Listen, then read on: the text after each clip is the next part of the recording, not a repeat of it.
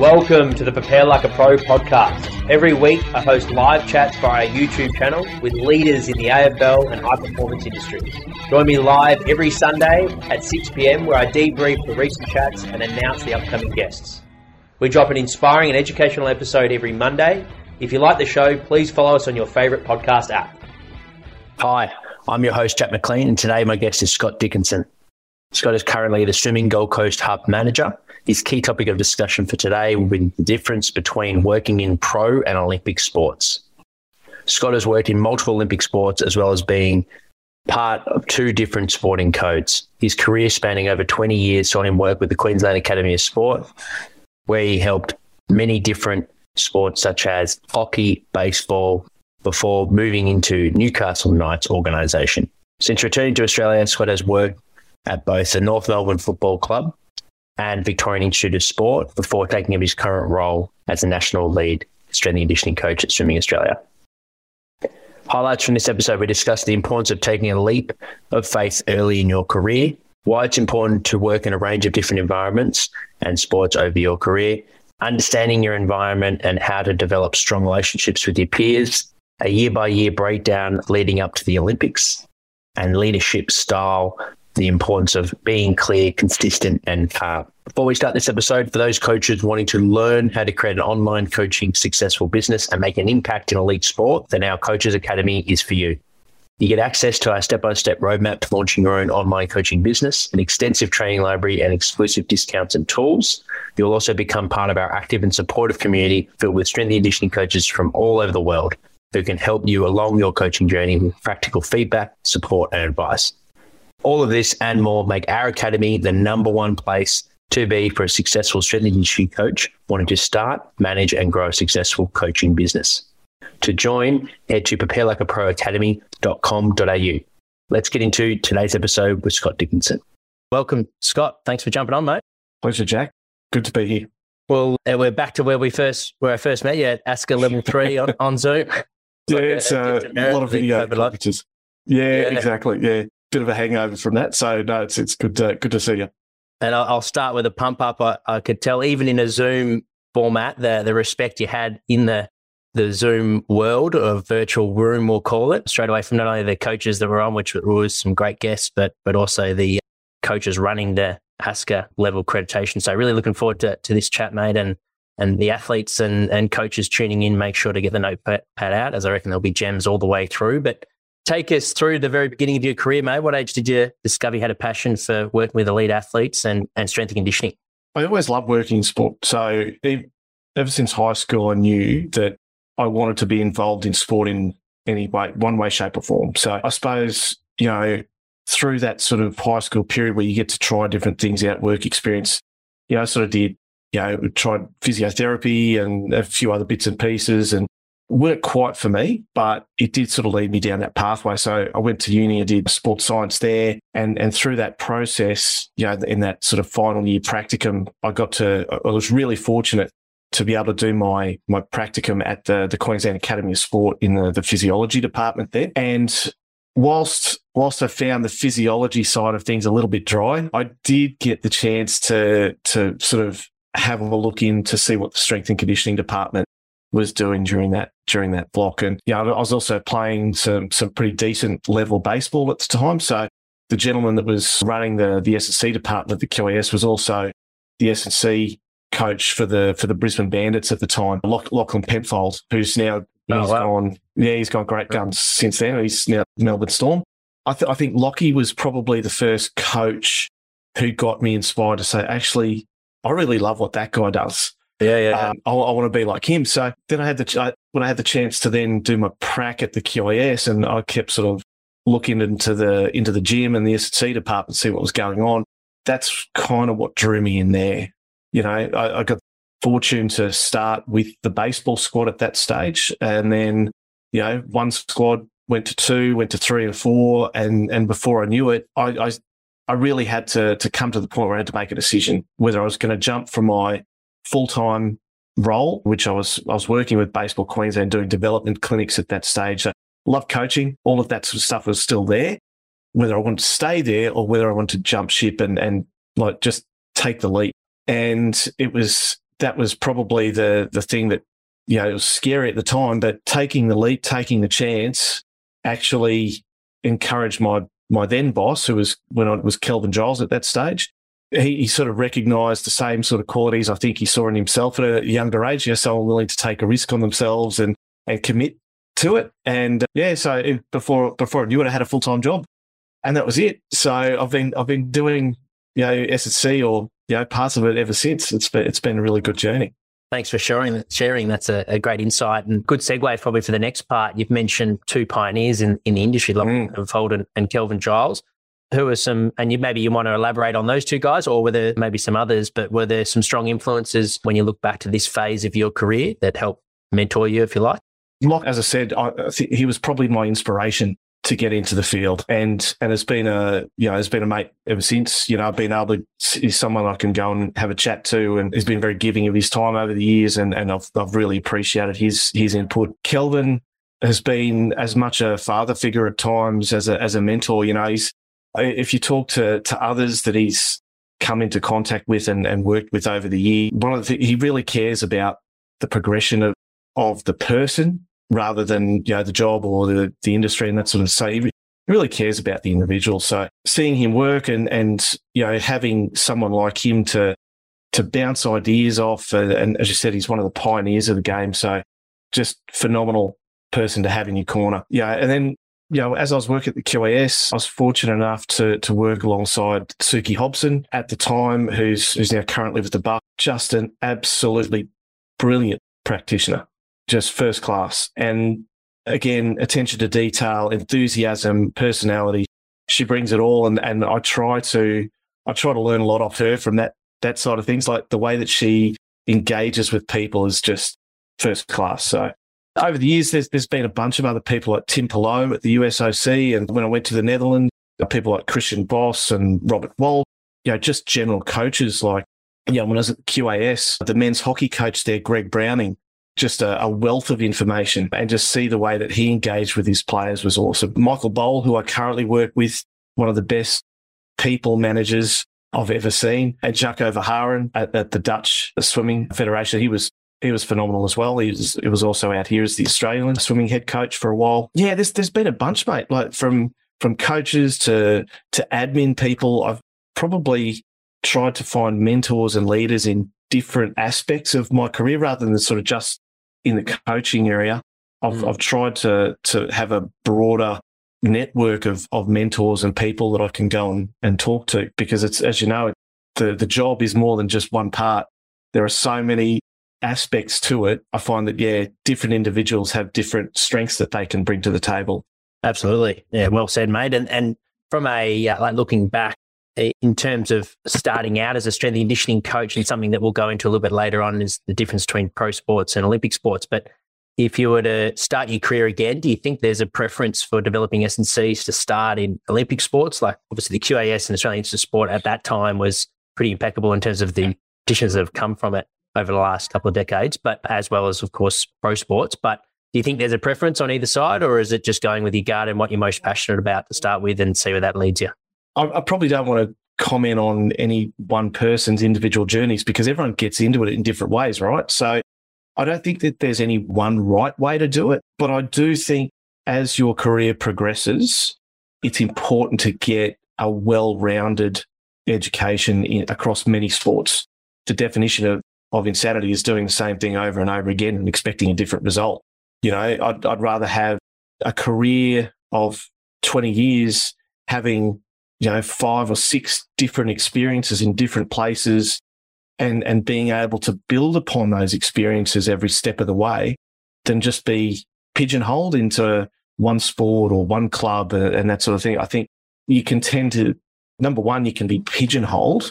Secondly, you can tend to just put your own blinkers on if you sort of have the same experience. So I would definitely encourage any young coaches as they come through to, however you get into the industry, doesn't matter. But as you start to think about developing your career, my advice would be to try and seek out those different, opportunities that either pro sport, Olympic sport might be able to offer you, because they both offer very different things.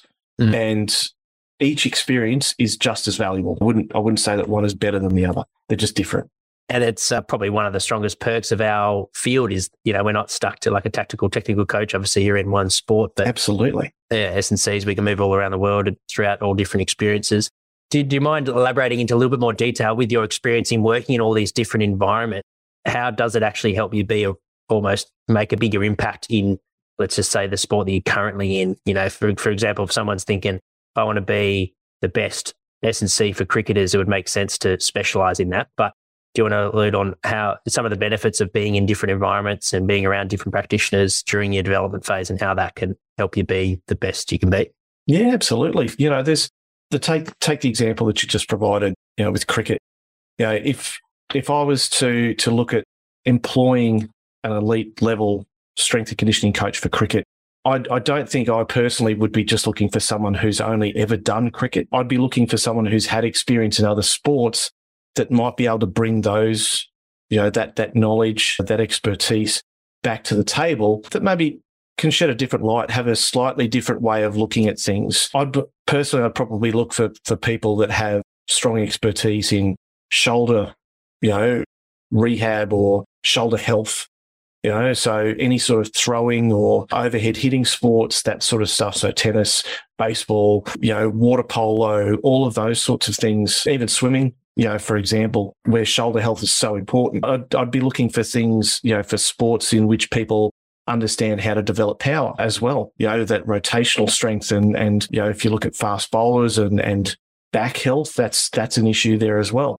So, when you look at some of those other sports and the way they treat their athletes and the way they build load and the way they, I suppose, explore the entire athletic journey, it's very easy just to have your blinkers on if you're only ever in one sport. So if you can bring your expertise from another sport and go, actually, I've done this a slightly different way, but I can see how I might be able to apply the same principles in cricket and come up with a really fantastic result.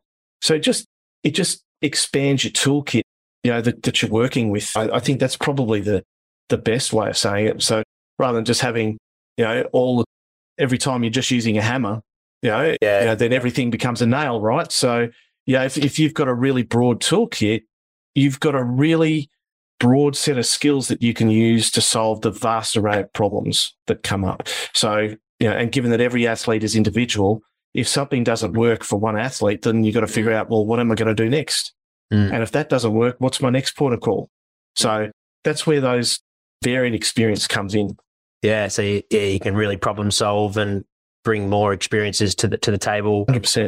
Working in individual, but also as a team. Yeah, that's great, mate. And definitely been probably one of the strongest themes of throughout the podcast is the ability for people to be adaptable and work across different sports. So it's definitely a clue from success leaves clues, and it seems to be one that keeps popping up. But going back onto that topic, you've worked in a range of different sports. What would you say from a development point of view would be, like, if looking back when you were starting your career, would be some of your favorite ways to make the most of a mentor or someone that you're working with that has been in that sport for a long time? What would be some of your favorite ways to build a relationship with them, but then also be able to apply the knowledge that you're learning?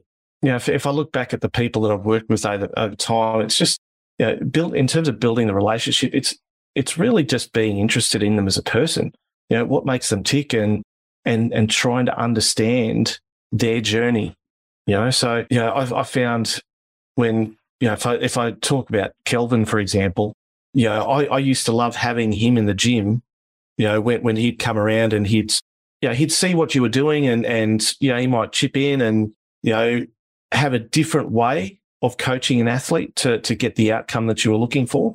And he'd sit there or he'd walk around with you and share some of those stories. And then all of a sudden, the guy, honestly, he could talk for 5 hours straight without taking a breath, I reckon. But he's one of those people that, when they do that, you're hanging on every word, every step of the way anyway.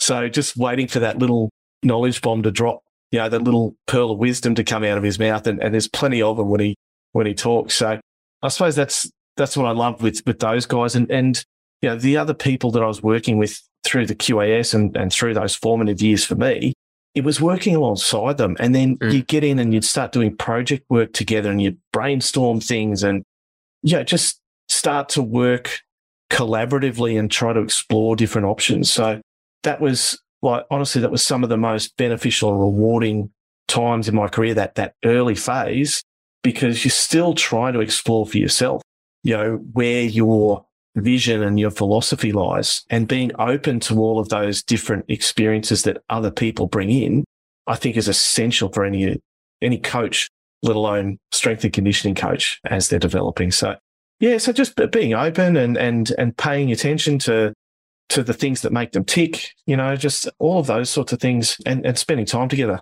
The whole thing with group dynamics, there's a critical number of hours that it takes for people to form those close bonds. And if I look at my journey over the years and how we've moved around from place to place, I see it myself in terms of how, myself and my kids and my wife you form different social circles everywhere you go, but it takes time and you have to go through stuff to get there.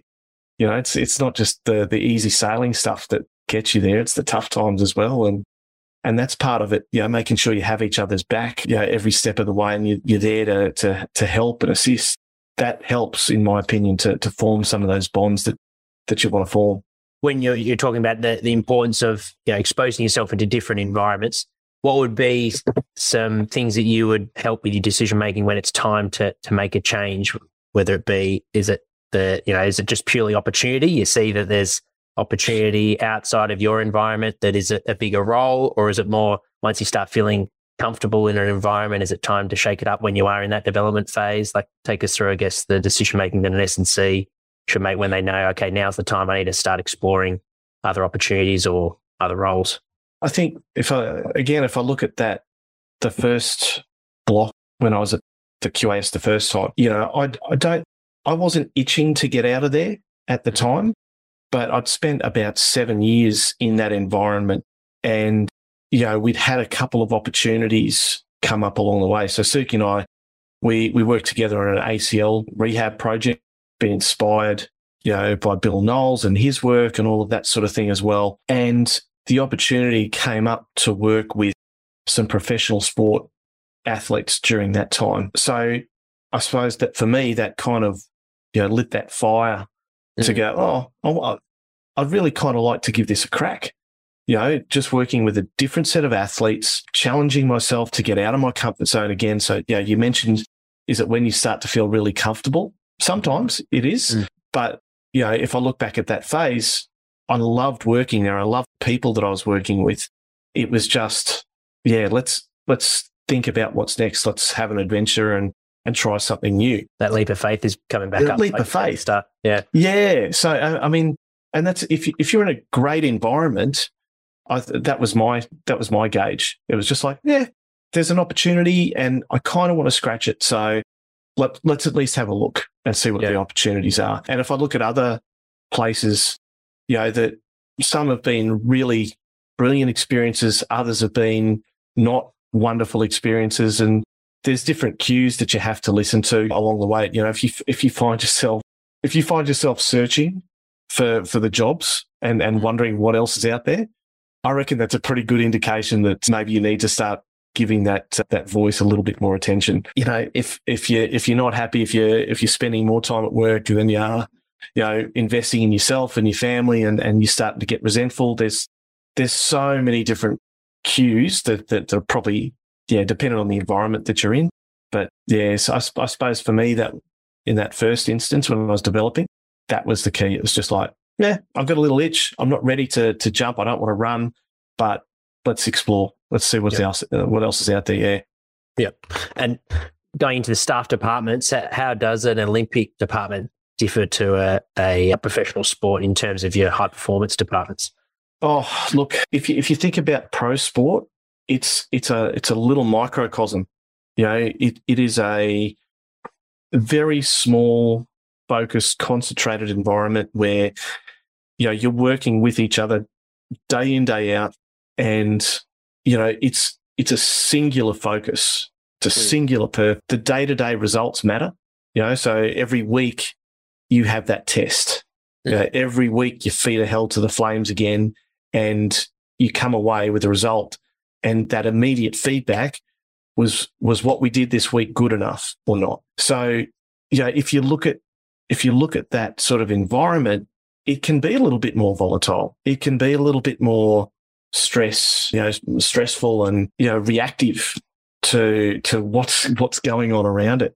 Whereas if you look at Olympic sports and probably in pro sports, these days it's a bit different, but certainly when we're starting out, back in 2005, 6, when I started at the Knights, we had a very, very small staff.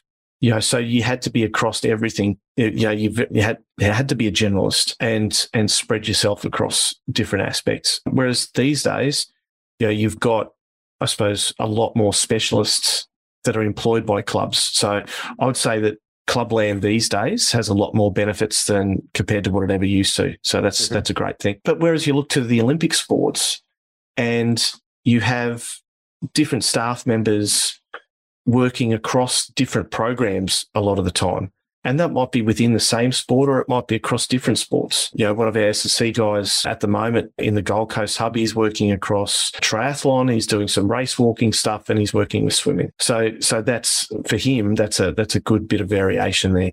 Yeah. If you look at the new position that's being advertised in the Brisbane hub, that's some field and court sports as well as swimming.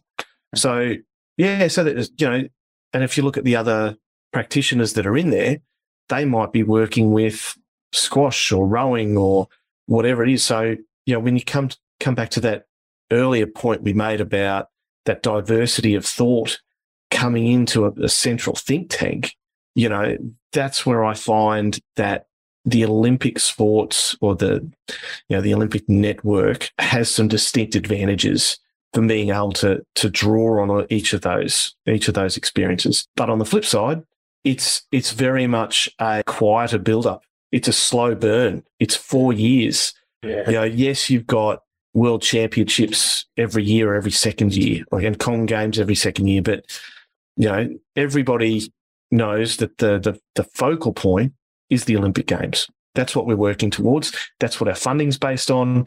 That's what our athletes, are judged upon, Olympic success. There's no higher honour than being a Olympic gold medalist. So, that process of how it plays out, it's very much a slow burn. And the pressure to achieve results on a weekly basis is nowhere near as great. So I would say, if anything, sometimes it can lack that urgency to achieve, to get things done, because people know that they've got time. Yeah. Whereas pro sport, it can be. It has its own dangers. So, on one hand, you've got the reactiveness or the reactivity of pro sport, jumping at things that may not actually be important, sometimes. And on the other hand, you've got the tendency sometimes to work a little bit too slowly, to be a little bit too relaxed. But, at the end of the day, I think it all comes down to the head coach and their philosophy and I suppose, how they drive their staff. So everything's sort of based off the head coach, and that doesn't matter whether it's Olympic or team sport. So, yeah. And you mentioned the S&C that's working across 3 different sporting athletes in terms of population. Well, if they're at the QS for that period of time for the 4-year cycle or 3-year cycle this Olympic cycle, will they stay with that group of athletes all the way through? Or is it, obviously if there's change in the department with people getting different jobs, so forth, It makes sense there's change, but they shuffle the cards. But is that the sort of plan to have stability all the way through, or to keep things interesting, because it is like a slow burn, like you mentioned, from the staff as well as athletes' perspective, you change the voice amongst the team? Yeah, look, I think most of the time we like to try to keep it based on an Olympic cycle. Yep. So you have that continuity all the way through. If you look at an Olympic cycle, in years 1 and 2, you can really try a lot of different stuff. Year 1 tends to be a bit of a rebuild, from my perspective. So you have that rebuild phase, that opportunity for the athletes to deload, recover, regenerate, and get enthusiastic again about the process. Take a little breath, because it's a long cycle to maintain that intensity for. Hey there, hope you're enjoying this episode with Scott Dickinson. We're just going to take a quick break to hear a snippet from our interview with Gavin Bell. from what you mentioned with Daniel Harris giving you that referral, how important is it having strong networks and doing a good job, at the lower levels and giving the, appreciating those roles before you make it in the top? Yeah, well, I think it's a lot of people, including players when they arrive and young coaches and so on, are really in a rush. And I understand that because it's an exciting industry and we want to be the best we can be. But it takes time. It really takes time. It's a learned craft. I think being able to learn along the way, have people that will not only educate you, but pull you up when you need to be pulled up. To hear more from Gavin Bell, make sure to scroll to episode 84 on the Prepare Like a Pro podcast. Now back to the rest of the episode with Scott Dickinson. Thank you for listening. I hope you enjoy. Is that where you throw in more games and different bit and just variation in terms of training, or like what would that look absolutely like? Yeah, definitely variation. Yeah, absolutely. You might have something that you had thought about trying in the years leading up to an Olympic Games, but because of the timeframes that you're talking about and the timeframe that requires to create appropriate change, you might not go there. You don't want to try too many new things coming into the last 12 months before a games. What you're doing is just tweaking and refining and fine tuning, that sort of stuff. So that first year after the games, that's a perfect opportunity to then try a few new different things, expose them to a variety of, exercises or activities or games or whatever it might be. The second year tends to be a bit more of a build. Second and third year, more of a build. And you are refining what you're doing each step of the way, experimenting with things. Year 3, you probably do a little bit less experimentation, but that's really your last opportunity, at least as far as I see it, your last opportunity to try anything drastic. Because once you get into that last 12 months before the games, as I said, you don't want to be trying too many new things. You don't want to be exposing the athletes to unfamiliar things that have unexpected outcomes. You want to be able to predict how they're going to react to the training stimulus, with not certainty, but with a pretty high confidence, so that you know what you're going to get at the end of the day. So that's the way I've always approached it, mate. Yeah. Thanks for breaking that down. And while you're going through that phase with an athlete, talk us through the balance between the art and the science in terms of objective measures to tapping into the athlete on how did you find that block? We played around with different conditioning format. What did you think? The subjective side.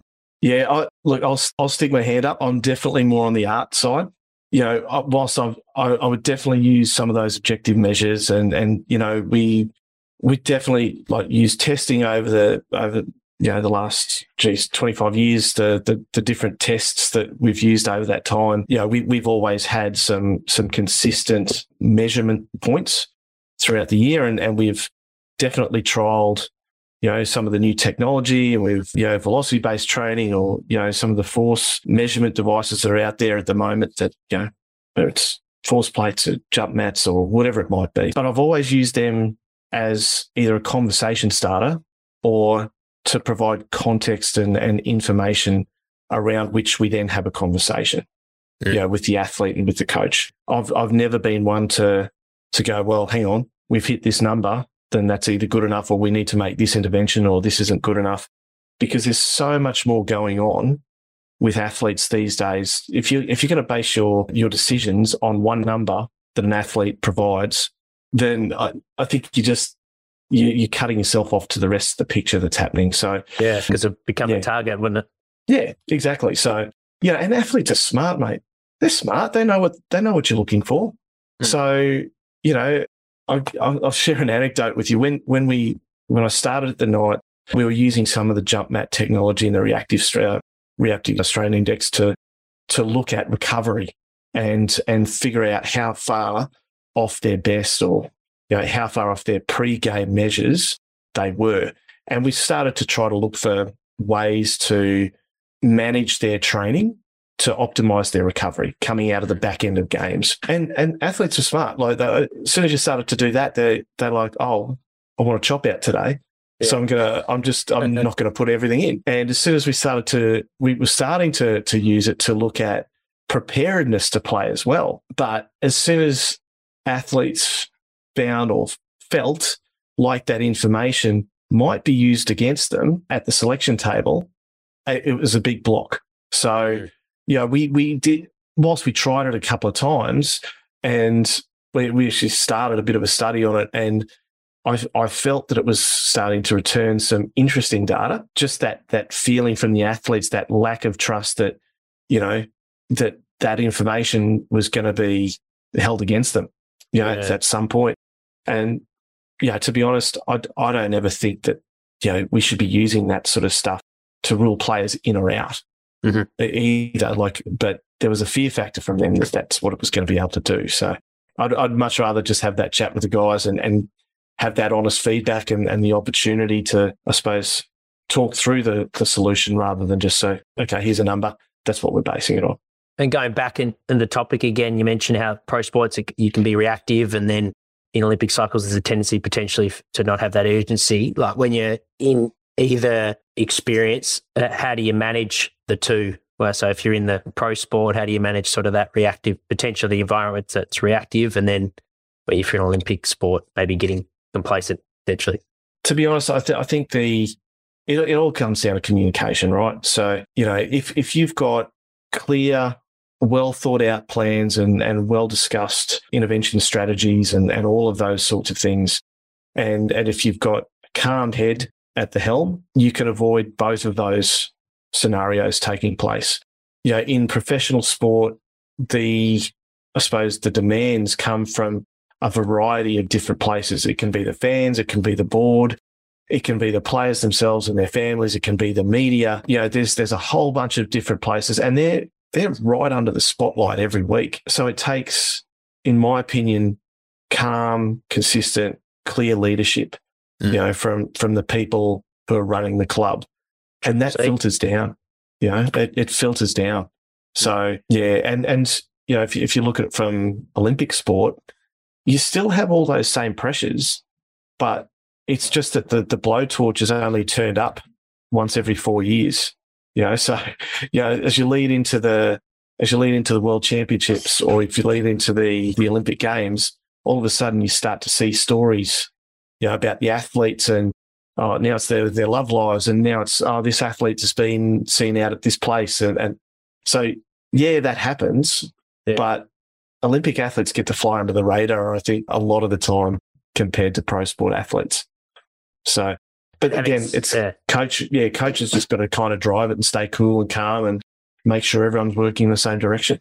And purely from like an athletic sort of performance point of view, like over a 4-year phase, if you compared to a pro sport athlete, obviously it's a bit different with how they're testing themselves, and then to an Olympic athlete, like what do you think is a better conducive environment for development as the whole being?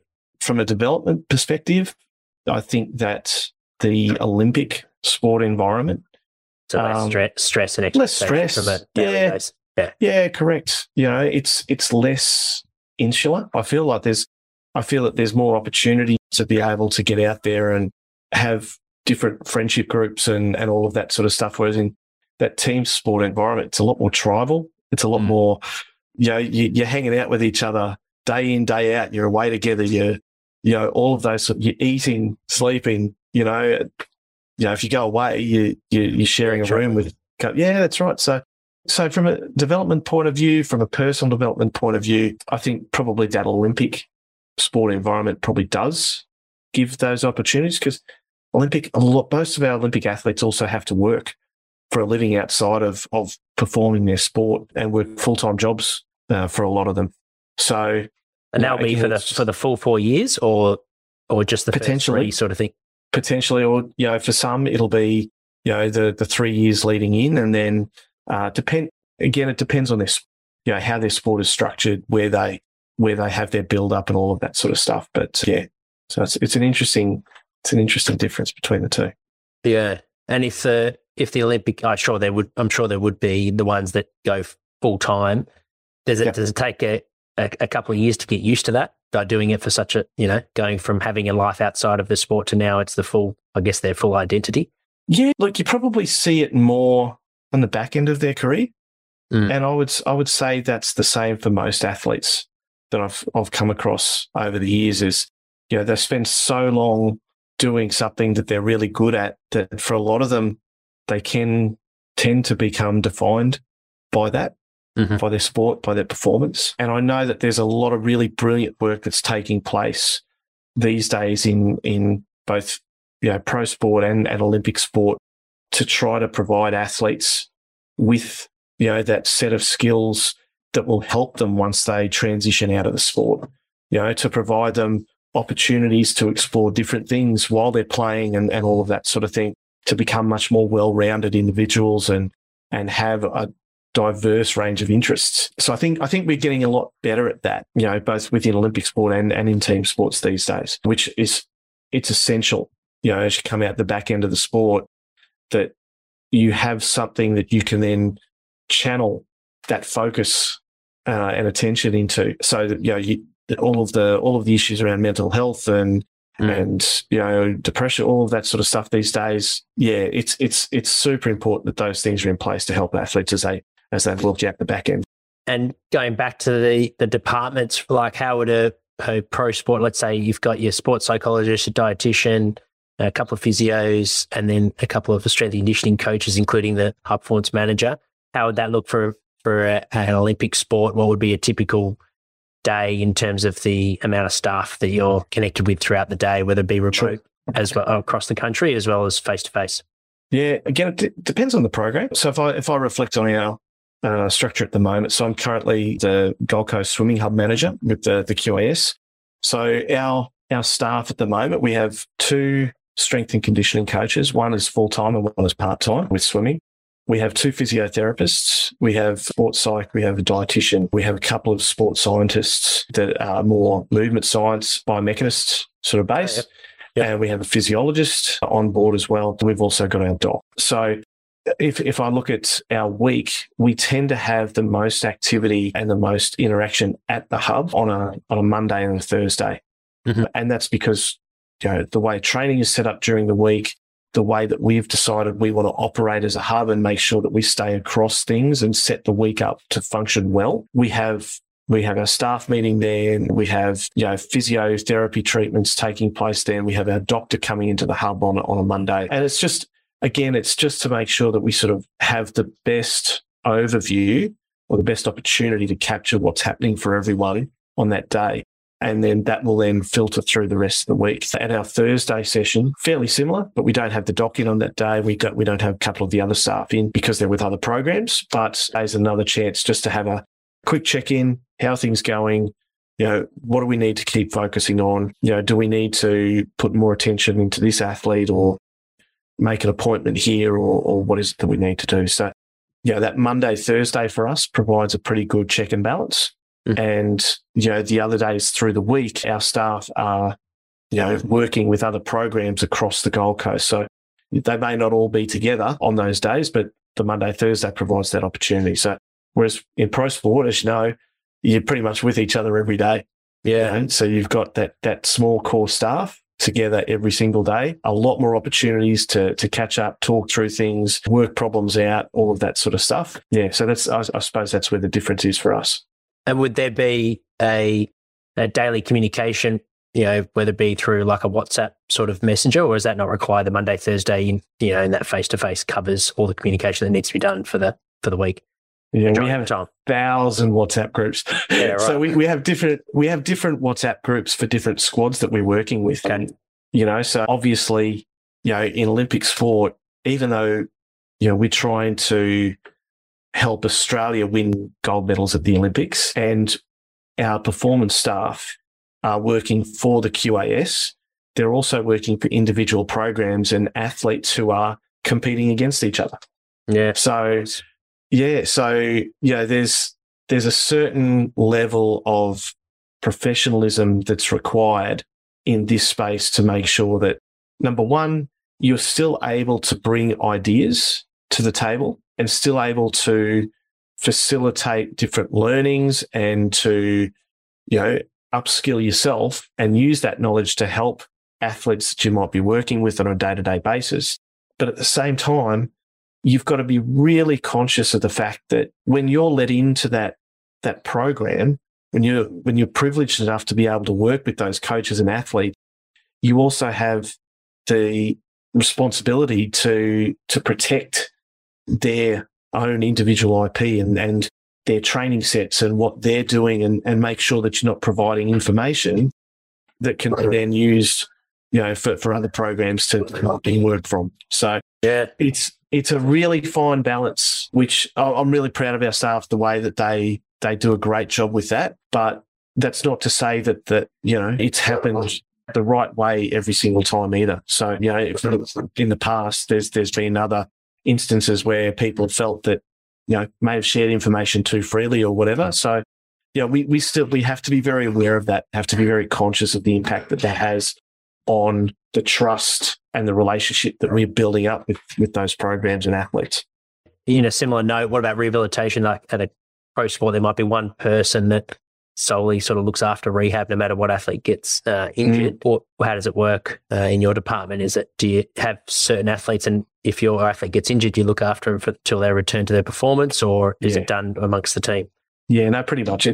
It's that collaborative approach between the physio and S&C and the coach, and we'll then start, depending on what's happening from a rehab perspective, we'll then start to include the movement scientists and physiologists in with that rehab trajectory as well. To get their input to make sure that the athletes are coming back in a state where they're able to complete full training and get back out to competition as fast as possible. But it's not that you would then hand an athlete over to the rehab coach who then takes care of that for the next 4 to 6 weeks or whatever it might be. And then there's a gradual, phased return to training. It's pretty much, if you're the SSC coach with that program and that's the athlete that you're working with, you see it from, start to finish and when they're healthy and when they're injured. And going back to your career, mate, what's some highlights that spring to mind that you're proud of and think back fondly? Mate, I tend to look back on the experiences rather than, and look, to be honest, the experiences are linked with some of the highlights and special moments. I suppose the first one that springs to mind is the Kookaburras gold medal in Athens. Where we had about 9 members on the team, and that was the first time that they'd won the gold medal in donkey's years.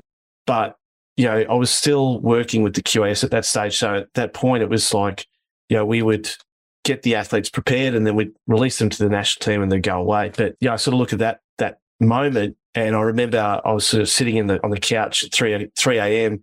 with my newborn daughter on my chest, trying not to scream at the TV. But that memory for me is just burnt into my mind and will be forever. If I think about moving into pro sport, we had a semi-final victory over Manly in 2006. What was it, the Knights? And the noise coming from the crowd as the chant for the team, for Newcastle went up, and the players looking at each other just going, oh my God, what's happening here? The sound and the passion and the emotion that was coming through was unbelievable. Never mind that we went and got towed up the very next week by Brisbane, who went on to win it. But that moment was it was incredible to share. And then, you look at the Olympic Games and being able to go to the Games for the first time and support athletes that I was working with and watching them compete and win and achieve a lifetime dream.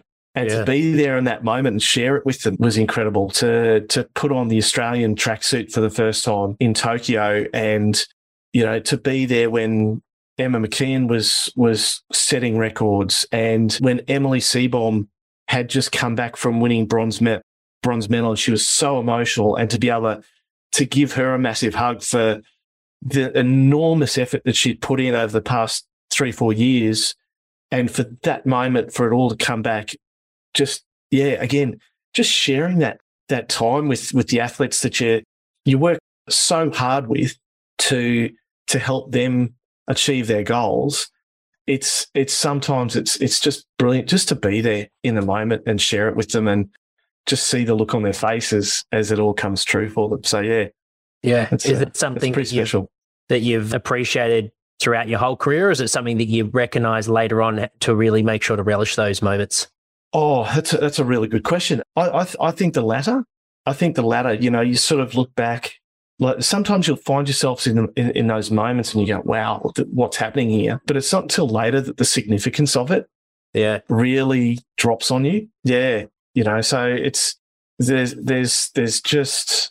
an element to the, I suppose, the effort and the performance and everything coming together in a moment that just makes it so special that, sometimes it just takes a little while for it just to sink in and for it to take shape, I suppose. So, No, it's amazing to hear. You can see, you're almost reliving those moments as you were sharing them. I am.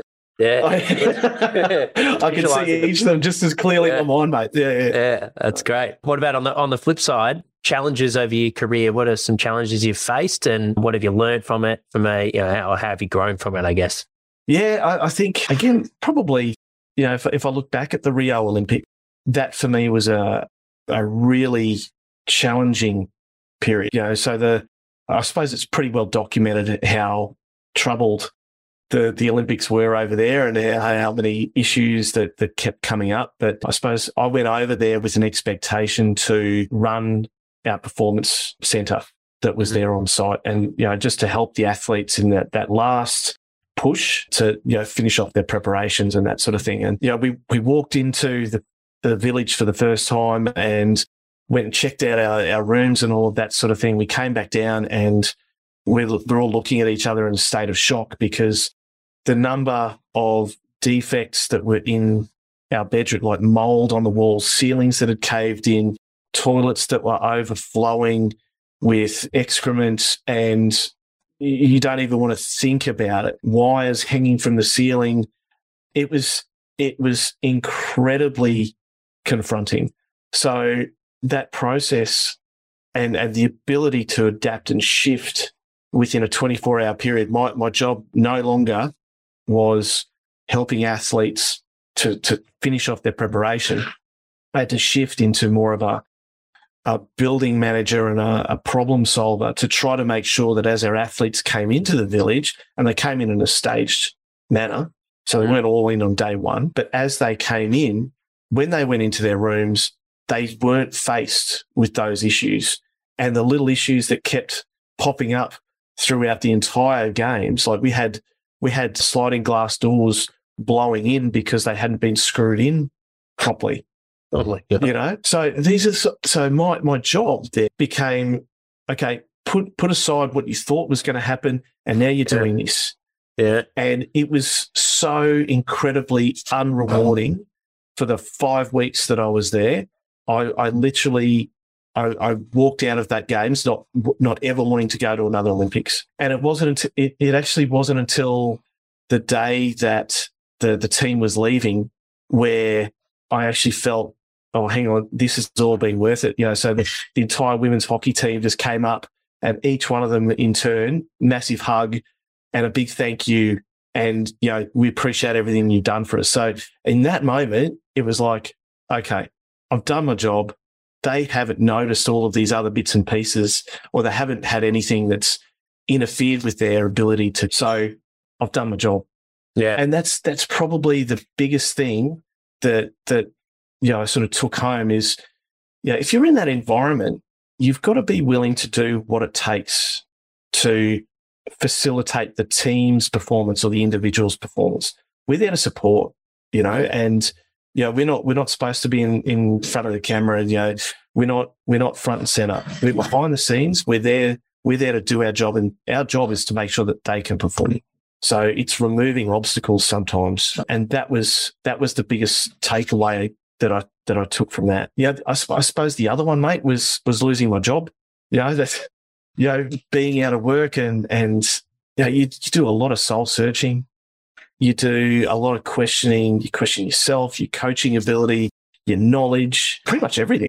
Yeah. So, and then you get put in a situation where you think, oh, how am I going to actually support my family? What's next?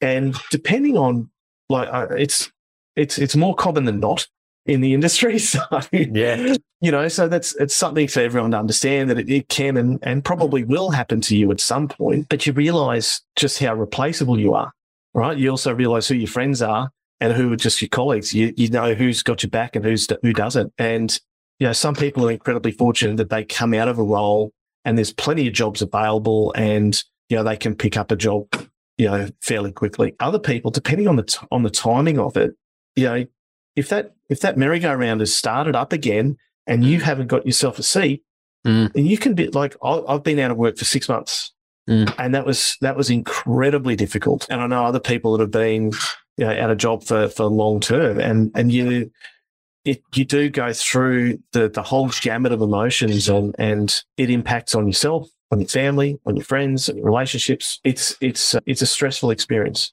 So, and the biggest takeaways that I've sort of taken away from that is to make sure that you've got a fallback position. You've got a wide range of skill sets. You've got a plan B, and that you also understand that it's a business. And it may not be anything related to you or your performance or anything like that. It might just be somebody's perception that they need to go in a different direction. Yeah. Or somebody else. Yeah. Or somebody else's issue completely. It might not be anything to do with you. It's just their issue. So yeah, it's I think you've got to be honest enough with yourself to be able to sit there and look in the mirror and ask and answer some really tough questions. But by the same token, you probably have to be aware that you can't. It's like athletes. You can't define yourself by your job. You can't define yourself by your sport. And that's been an important take home for me. So yeah, naive question, but why was Rio in that state? Do you think it was a deliberate ploy, or what was going on there? We in our building, we faced sabotage by employees or workers that hadn't been paid.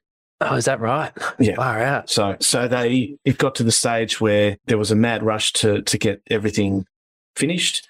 The people or the workers who they had coming into the site to do all of the jobs, many of them had been displaced from that entire site, from that very site, because of the need to build a new Olympic village, and they'd been relocated to favelas elsewhere.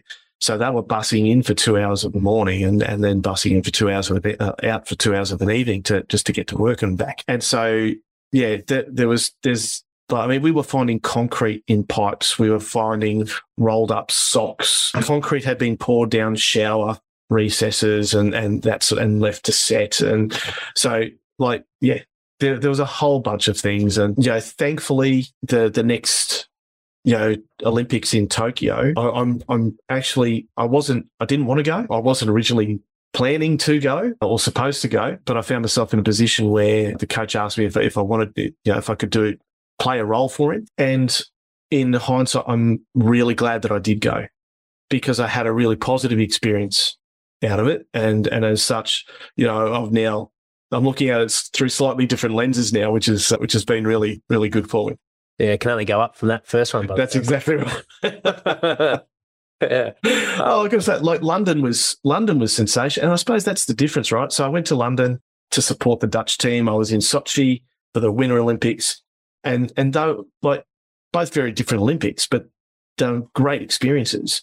And I suppose that was that contrast to Rio being so shocking, that kind of fed that whole experience being a more negative one. But going to Tokyo, they did it. And even though it was during COVID, the Japanese did such a brilliant job. It was phenomenal, the work that they did there. And I felt sorry for them that they weren't able to experience that Olympic environment with, 100%, spectators and all of everything that comes with an Olympics, because it's a brilliant atmosphere to be a part of. It really is. So, yeah. Yeah, I can imagine. And going into, for some practitioners that might know someone who's lost their role, you mentioned the difference between, people that have got your back and colleagues. What would be some great ways to show support for colleagues that are going through, losing a job?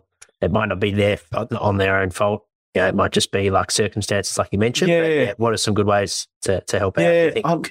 Just to check in every now and then, is sometimes all it takes, because you never know what that person is going through. And sometimes all it takes is just a chat, just to, hear how they're going, or, lend a, shoulder to lean on, or, that sort of thing. It's pretty simple, to be honest. Just ask them if they want to catch up for a coffee, that sort of stuff. If they're around and they can, make it, end of the day, everyone's like everyone still has to move on with their own lives and everyone has their jobs to do and all of that sort of stuff. But it doesn't stop you from caring from the other people that you work with. And it's, I would say that, just being there for them and having a regular catch up or, keeping an ear out for other positions that might be coming up and flicking them on and that sort of stuff. I think that's a pretty good way just to start it off there. Yeah. But absolutely. Again, mate, it probably can be driven a little bit by the person who's going through it, as well. Everyone responds differently to that phase. Yeah, that's exactly right. Moving into the sort of personal side, mate, of the podcast. So we're getting close to wrapping it up, but you're a quotes man. You've mentioned a couple of quotes throughout the interview. What's your favourite one, if you have one, or it could be a life motto? Look, I don't have any. I don't have one favourite one. I do kind of like that quote. Hard work beats talent when talent doesn't work hard. That one, and I love that insight from Michael Jordan where he talks about missing, was it 9,000 shots or something like that, and taking the game-winning shot and missing and failing over and over again, and that's why he succeeds. Because that's, I think there's some, there's a big lesson in that for a lot of us. It's not about how often you fail; it's about the measure of a person is about whether or not they're prepared to get up and have another crack at it. How bold they are, how courageous they are, how willing they are to be open and vulnerable and all of that sort of thing. It speaks more about the character of a person than, how successful they are. Absolutely. That's, I suppose that's where I kind of gravitate to, those sorts of thoughts and philosophies and quotes. Yeah. Yeah. No, it's definitely been a standout for me, as I've noticed that leap of faith that draws back onto that, taking that risk, whether it be in your career. So, similar things, which is good. What about in your work life? Do you have pet peeves, anything that fires you up? Yeah, look, for me, and what I've recognised in myself, like I hate it when, if we're sort of, if there's conflict or, things that are occurring where I suppose my own values are being challenged, things like integrity and respect and holding to certain standards, being upfront and honest in your communication with others and that sort of thing, and having each other's back when things get hard, so it's just about, like, for me, that's where I know that I suppose I'm challenged the most.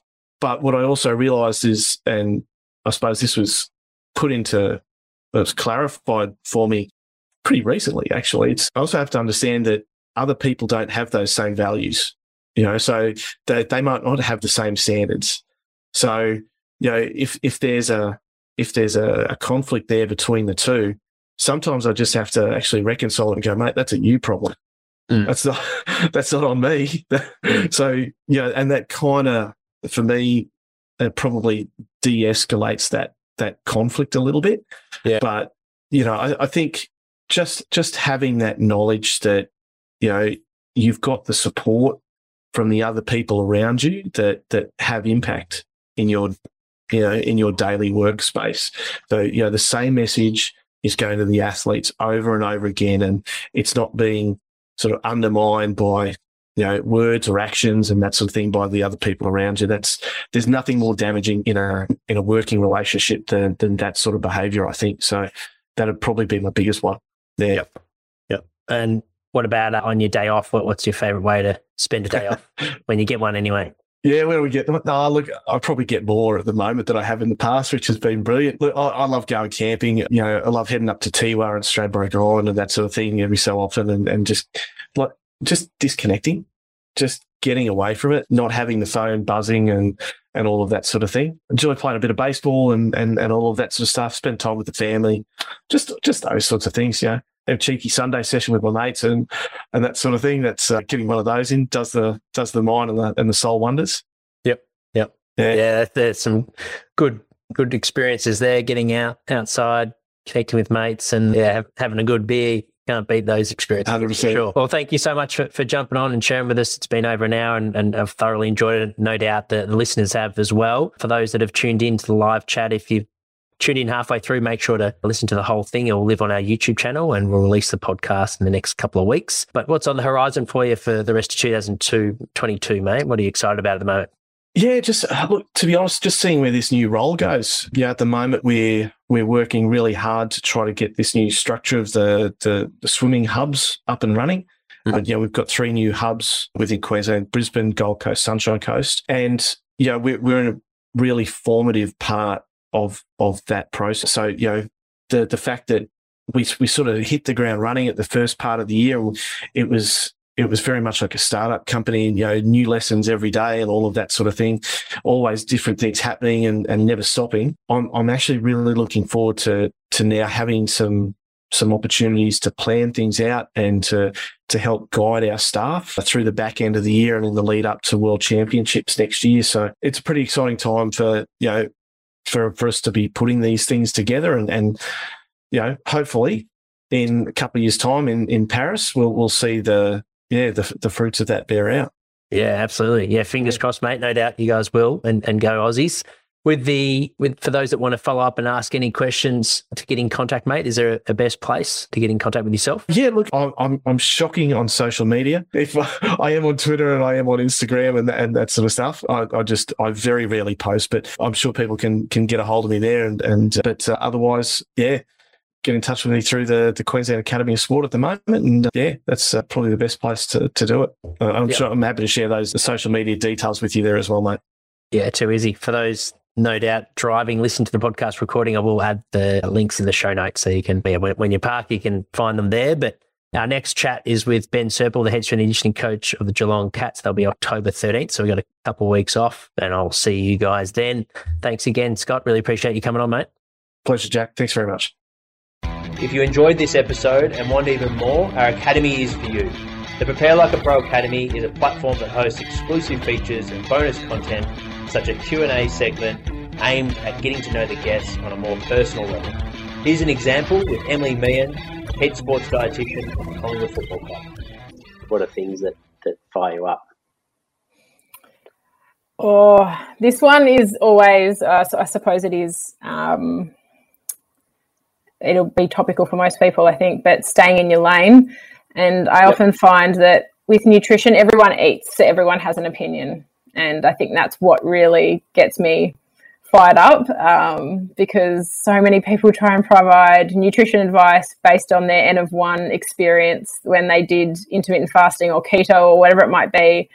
And then game changes, game changes, whatever that might be. And look, it probably keeps me in a job, but that it does drive me insane because sometimes the information can be so detrimental and opposite to what I've been working with my athlete or athletes, and and because they hear it on someone's socials or through a documentary, it unravels everything that I've been working with an athlete for. Yeah. Another feature of our academy is the opportunity each week to join myself as co-host on the Prepare Like a Pro live chat show. Here's an example with Academy member Rama Davies, the strength and conditioning coach at the Box Hill Hawks. Welcome, Rama, to the chat. Rama has also worked at Box Hill, or currently he's working at Box Hill Hawks with us, awesome. So he's another Box Hill man in the strength and conditioning department. So I'll handle it over to you, Rama, to ask your question, mate. Thanks for joining us. Excellent. Thanks, Jack. And thanks Sam for the chat. It was I found it to be really insightful, plenty of gems in there, and I enjoyed it a lot.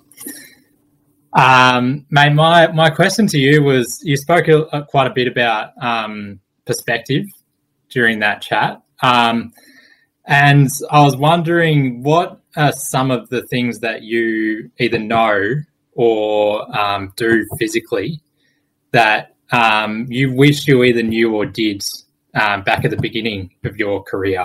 What are some of those things? Yeah, good question. So I suppose with perspective on life, that sort of point,